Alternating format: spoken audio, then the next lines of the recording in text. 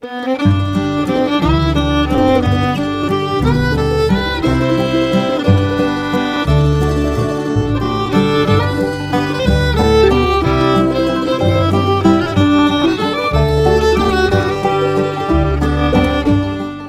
of the Tuesday morning to you, Oregon. I'm Finn J.D. John, FJ at OffbeatOregon.com, and this is the Daily Offbeat Oregon podcast. Since it is Tuesday, this is an archive show, first published as a newspaper column and podcast episode several years ago. Thanks for downloading, and I sure hope you enjoy it. This story was first published on June 2nd of 2013, under the headline, "The D.B. Cooper Skyjacking Legend Took Flight Out of PDX." Here we go. It's the day before Thanksgiving, 1971. A slender, bland-looking man in a business suit several years out of style strolls up to the ticket counter at Northwest Orient Airlines in Portland and buys a single one-way ticket on Flight 305, bound for Seattle. He pays for it with a $20 bill. The agent asks for his name. "Dan Cooper," he says. "That's a 727, isn't it?"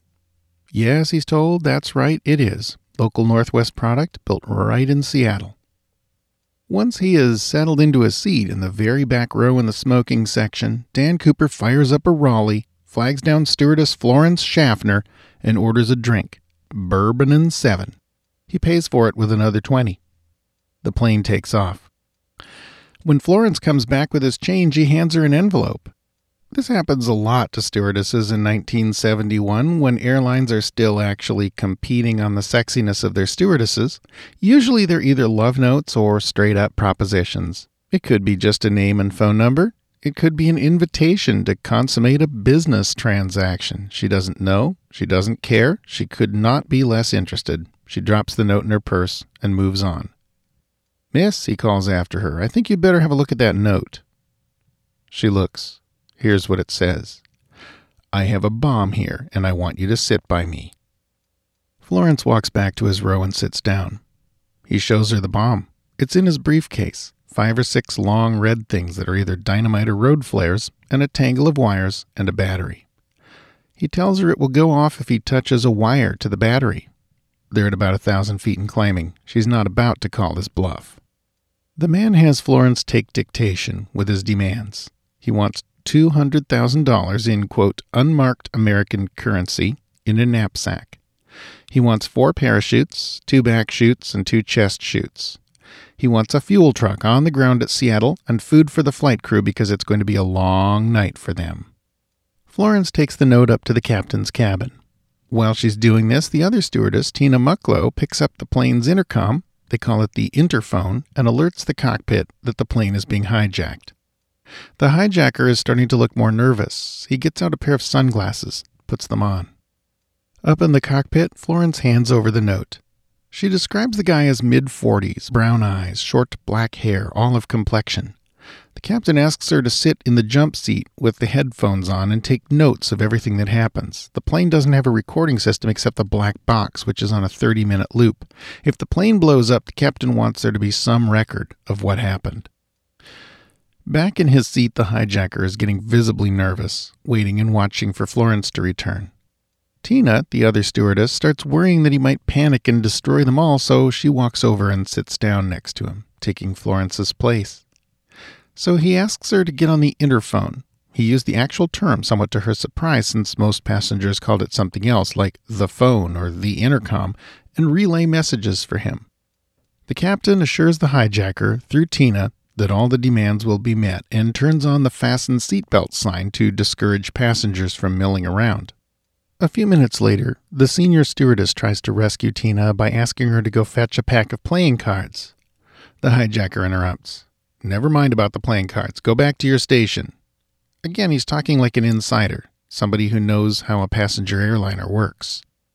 Northwest Orient Flight 305 is a short flight, only half an hour. They'll be ready to land in Seattle long before the parachutes and money are ready.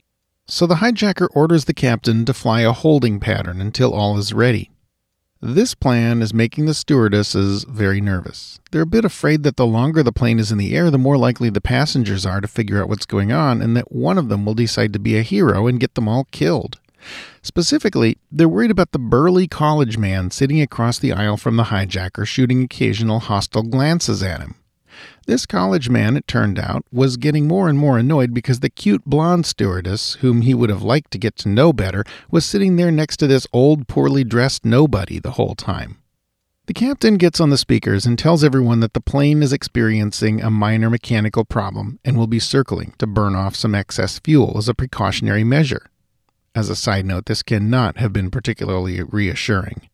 The skipper also invites them to move forward in the airplane into first class if possible, and most people take him up on it. The college man does not. The plane circles for some time while airline people scramble to get parachutes and money together. They're having trouble with this. After all, it's after business hours on the day before Thanksgiving. The hijacker is getting more and more agitated as the minutes tick by. Finally, 2 hours into a half-hour flight, the plane is ready to land. The hijacker has some final instructions. He wants the fuel truck, vehicle with his money, and the air stairs at the 10 o'clock position so he can see them from his window. Tina notices that again he's talking like an airline man, calling the air stairs by the industry standard term.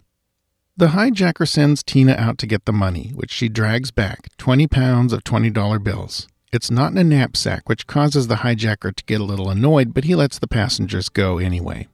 Of course, the passengers are immediately corralled and hustled down to a debriefing room to be inventoried and checked against the list of folks who boarded the plane. There are 35 of them. Everyone on the list is there except one, Dan Cooper. Meanwhile, back on the airplane, Dan Cooper himself is busy inspecting his loot and chutes and making plans. We'll talk about how those plans went down in next week's column. Sources for this story included works by Jeffrey Gray and Ralph Himmelsbach. Well, that's our show for today. Thanks again for listening. This podcast is part of Offbeat Oregon History, a public history resource for the state we love. More info is at our hub page at offbeatoregon.com. Offbeat Oregon is a division of Pulplit Productions, a boutique publishing house about which more can be learned at pulp-lit.com. Speaking of which, if you enjoy listening to me, you might check out some of my audiobooks. You can find them most easily with a search for my name on audible.com. Most of them are old pulp stuff, H.P. Lovecraft, Edgar Rice Burroughs, etc., but at least 2 of them are Offbeat Oregon history type stuff. Check them out if you're so inclined. This podcast is covered under a Creative Commons license. For details, see offbeatoregon.com/cc. Our theme music is by the Atlas String Band and was written by Carmen Ficara. Listen and download more at atlasstringband.com.